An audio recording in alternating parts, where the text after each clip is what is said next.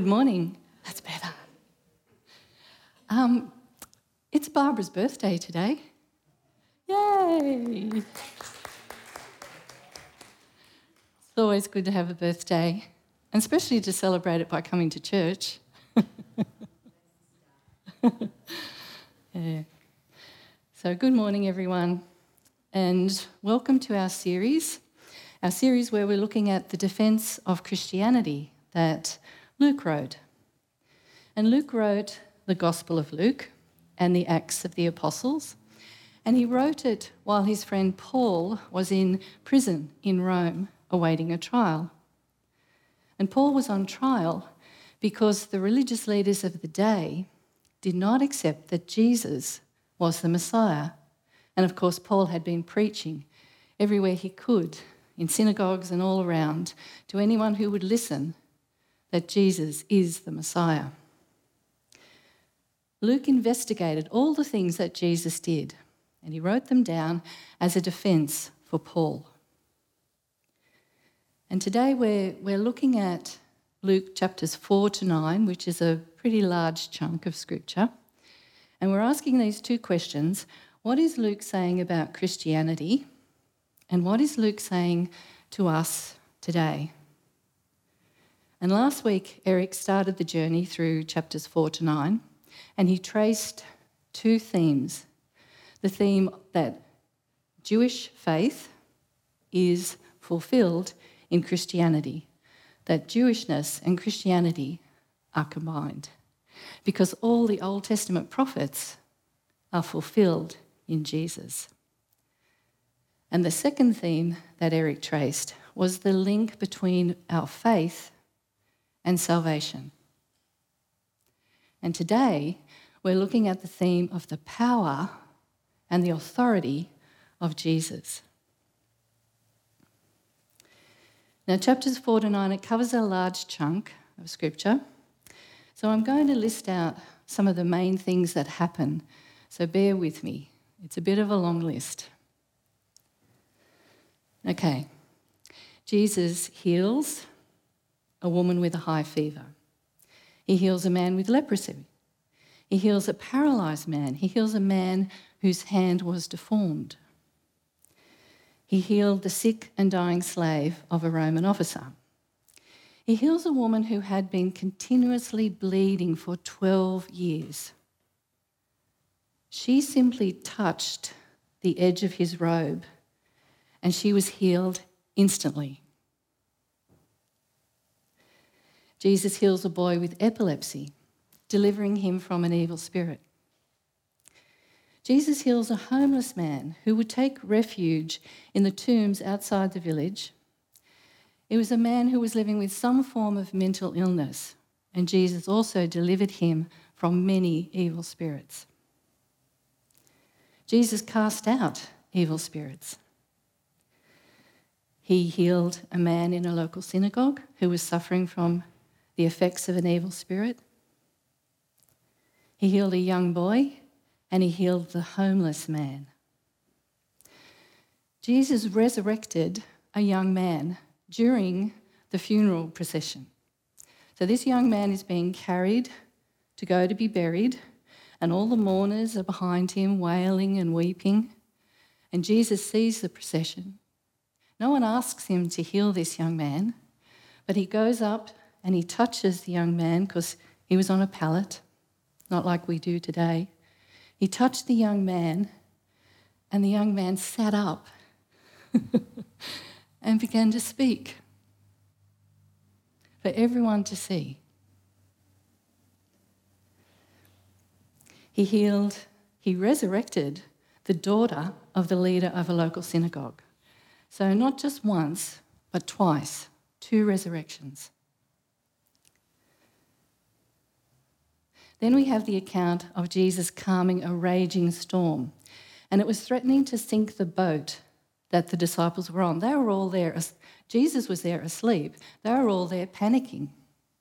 And they had to wake Jesus up to say to him, "Lord, look, we're going to die." So Jesus just stood up in the boat. He spoke to the wind and the waves. He rebuked them, and it was calm. Jesus feeds a crowd of 5,000 people, over 5,000 people, with the lunch that was meant for one boy.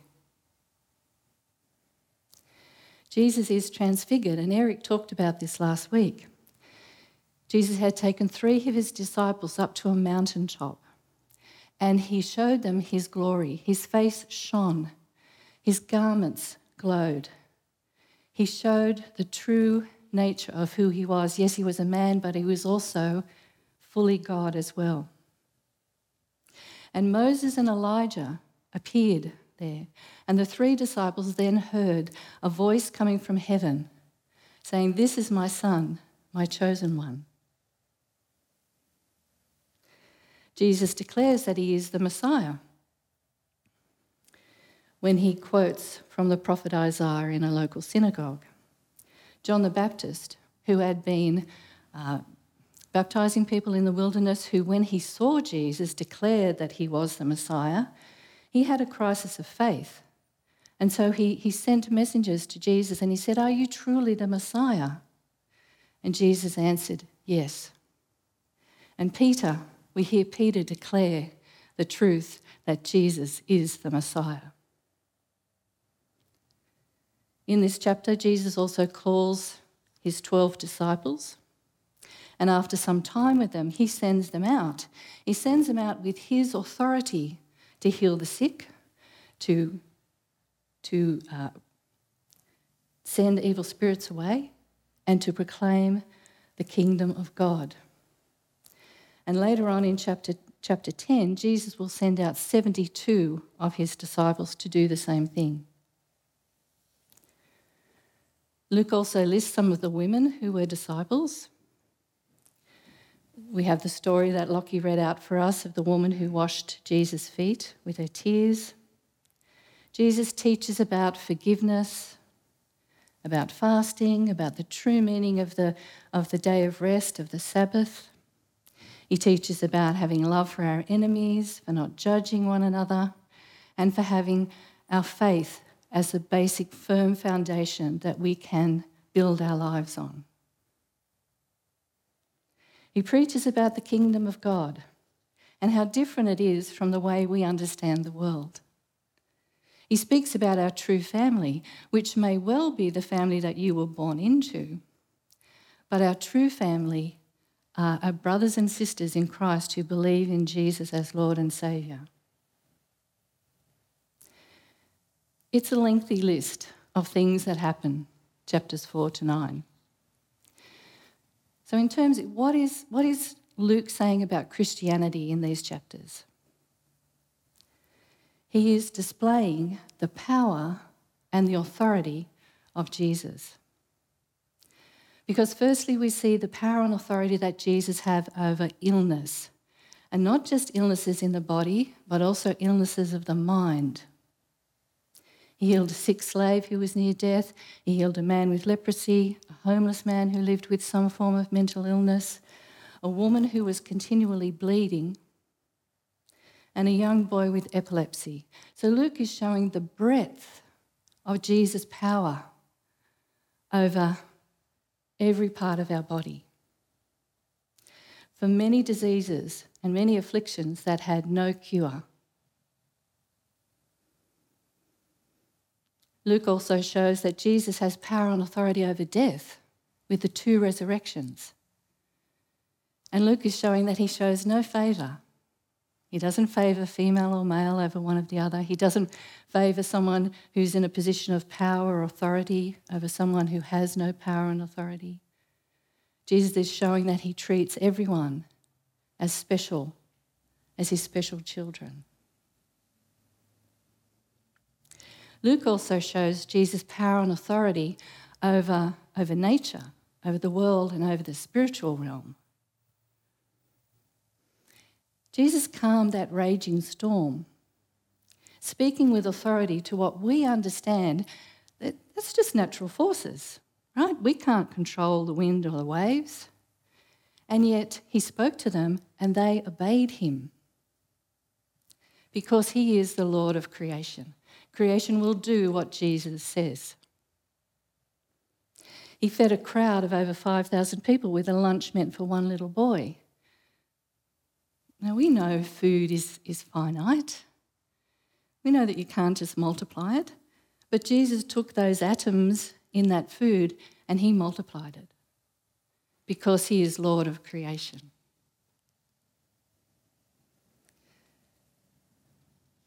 And Jesus showed his power and authority over the spiritual realm. So it's not just the seen world, it's not just the things that we see and know, but also the unseen world that maybe we're not too sure about. But he delivered a man who was possessed by many evil spirits, telling them to leave that man and go into a herd of pigs.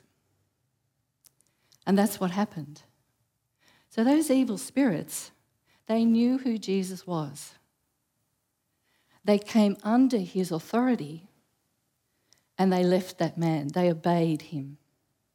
That is the power and authority of Jesus. So Luke is demonstrating that Jesus is no ordinary man.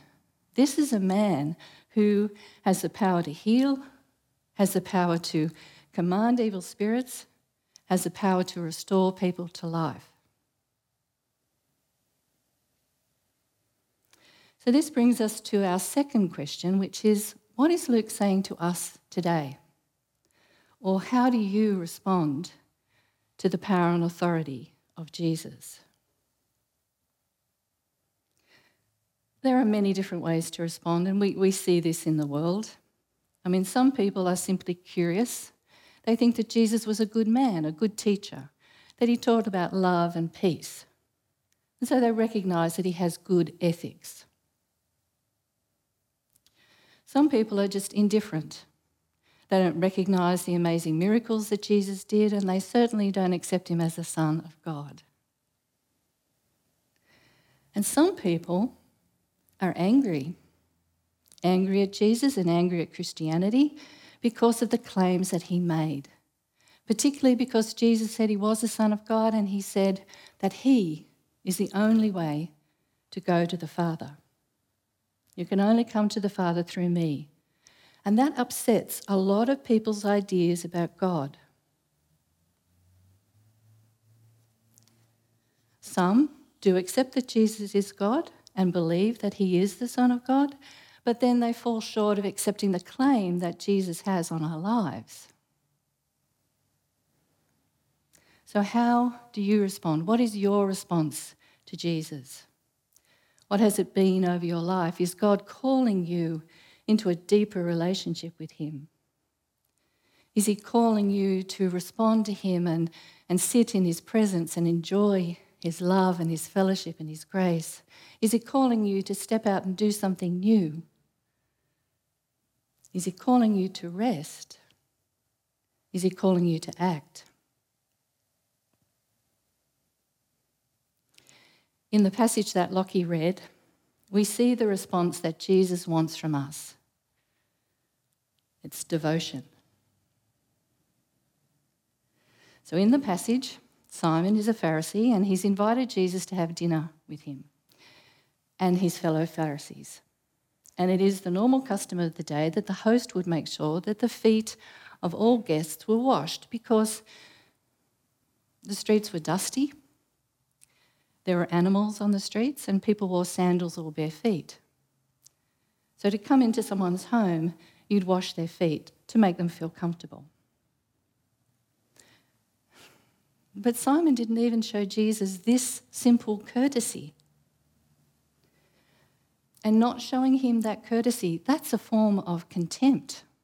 He had contempt for Jesus. Because Jesus was claiming to be the Messiah, the fulfillment of all the Old Testament prophecies. And Jesus' teaching about the Sabbath, about love, about the law, it didn't necessarily line up with what the Pharisees were teaching. And so Jesus was seen as a threat to the power and authority of the Pharisees. So Simon was threatened by Jesus. And he had invited Jesus to come into his home to have a religious argument with him. He wanted to show Jesus up. He wanted to prove that Jesus was not the Messiah, that he was some deluded man, that he was some fake, he was some imposter. and that he definitely wasn't the Son of God, the Messiah, the Saviour of the world. So Simon invited Jesus into his home to discredit him, to put him down. And this attitude of Simon's is in such stark contrast to the attitude of the woman. Now, this woman, she was judged by the Pharisees as a sinner, and she would not have been invited to come into their home because Pharisees did not share meals with sinners. They saw themselves as righteous, and they would not risk their righteousness by sharing a meal with someone who they knew was a sinner. So this woman, she came in anyway. She'd seen that Jesus' feet had not been washed, and she was so upset for him that she washed them with her tears and wiped his feet with her hair. She made herself vulnerable to the taunts of the Pharisees, the shame of the judgments on her.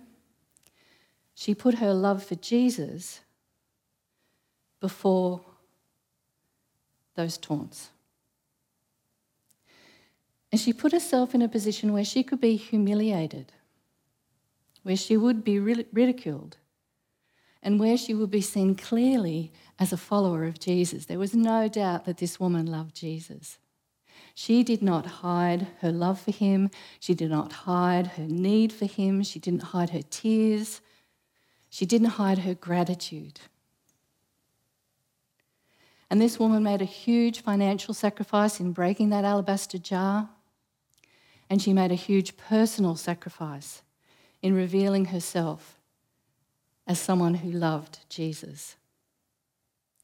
So in this woman we see devotion, gratitude, sacrifice, and this open, extravagant love for Jesus. Now, Jesus hears the thoughts of Simon, who is judging the woman and judging Jesus. And so he says these words to Simon in Luke chapter 7, verses 41 to 47. Thank you. That's it.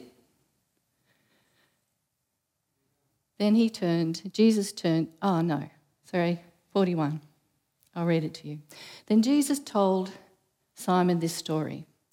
A man loaned money to two people, 500 pieces of silver to one, thank you, and 50 pieces of silver to the other. But neither of them could repay the debt. So he kindly forgave the debt, cancelled their debt out, the one who owed 500 and the one who owed 50. And Jesus said to Simon, Who do you think loved him more?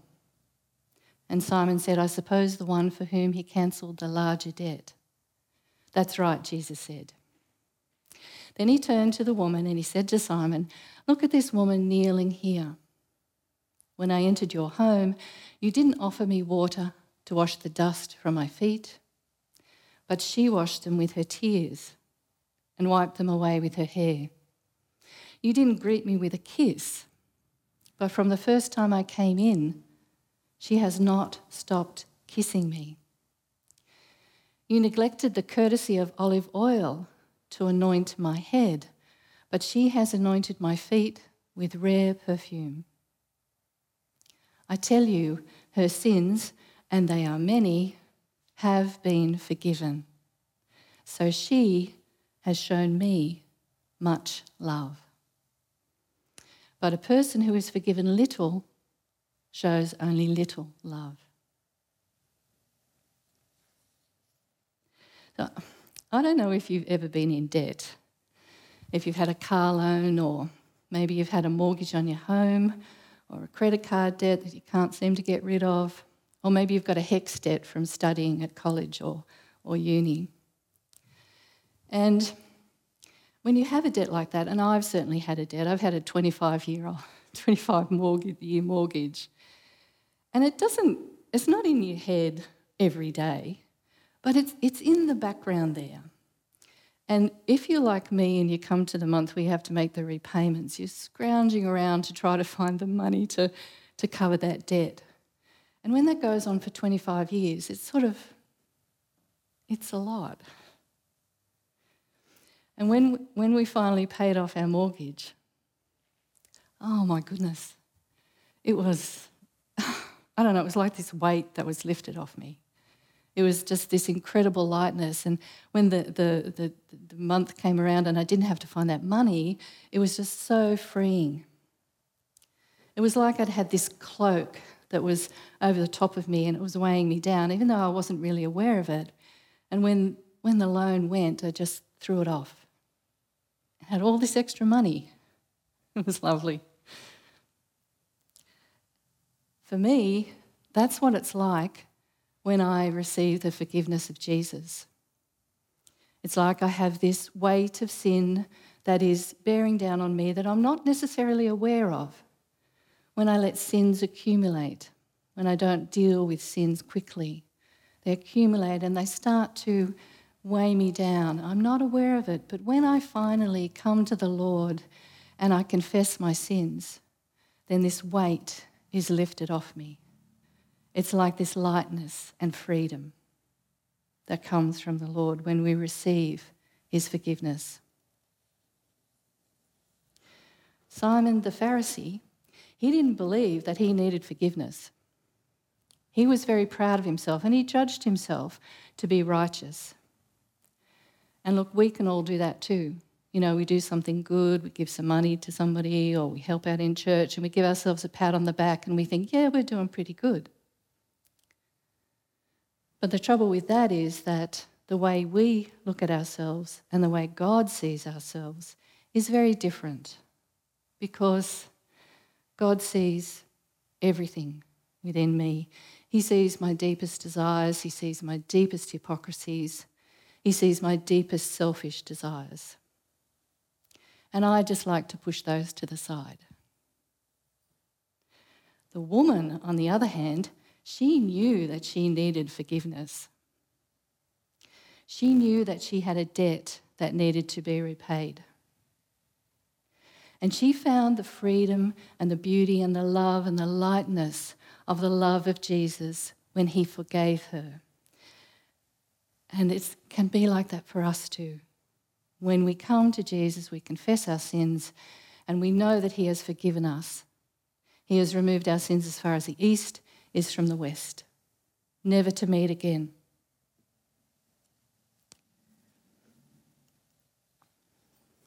Jesus came. He came freely. He gave his life of his own will. He died for us. He died in our place.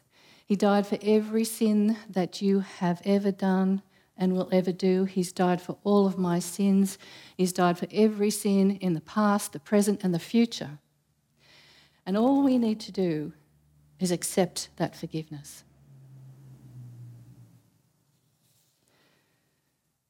So where are you? Where are you in this story of Simon and this woman? Are you like Simon the Pharisee, disbelieving in Jesus? Are you an observer, just sitting on the fence and saying, oh, that's a very interesting story? Do you acknowledge the power and authority of Jesus as the Son of God? Are you in awe of the miracles that Jesus has done and the power that he has over the seen and the unseen world? Are you in awe of that? Have you accepted Jesus as your Lord and Saviour? And if you haven't, I encourage you today to do it. You simply need to say from your heart that I want to follow you, Lord. I want to follow you, Jesus. I want to accept your power and authority that you have over my life. Come into my heart, come into my life. I want you to be my Lord.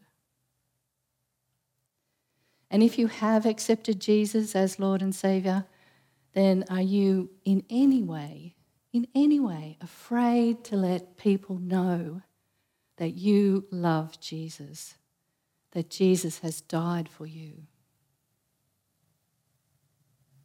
Are you expressing your gratitude to him in the way that you live, in the choices that you make in your life? Are they all about gratitude and love for Jesus? Are you willing to sacrifice what you might see as your personal standing to let people see that you love Jesus? Are you seeking his forgiveness? Do you come before him and say, I'm sorry, Lord, I've stuffed up again. I don't know why I keep doing that, Lord. Can you help me to walk out in a different way? And are you worshipping Jesus with all of your heart, all of your mind, all of your soul, with every part of your being, and in the way that you live? Jesus has power and authority over everything in this world, seen and unseen, and over us. But he does not misuse that power or his authority. He invites us. He invites us. Come, I want to have a relationship with you. I love you. I want you to know that I know you inside and out, and I want to join with you in your life. I want to walk with you in your life. I want to be with you in your life. He invites us into that companionship and fellowship with him. And our response to Jesus simply needs to be one of love, adoration, gratitude, devotion. That's all he asks from us. He died for us, he gave his life for us, and yet all he asks from us is devotion. Let's pray. Father, we stand in amazement at the power and authority of Jesus, a power that could wipe us out if he wanted, an authority that could see us die for our sins. But in your eternal and unending love and grace for us, you sent Jesus to die in our place. Lord, we want to accept the sacrifice of Jesus to freely express our love, our gratitude, and our devotion to him. Lord, we want to be the people who you want us to be. Help us to be devoted to you alone. In Jesus' name, amen.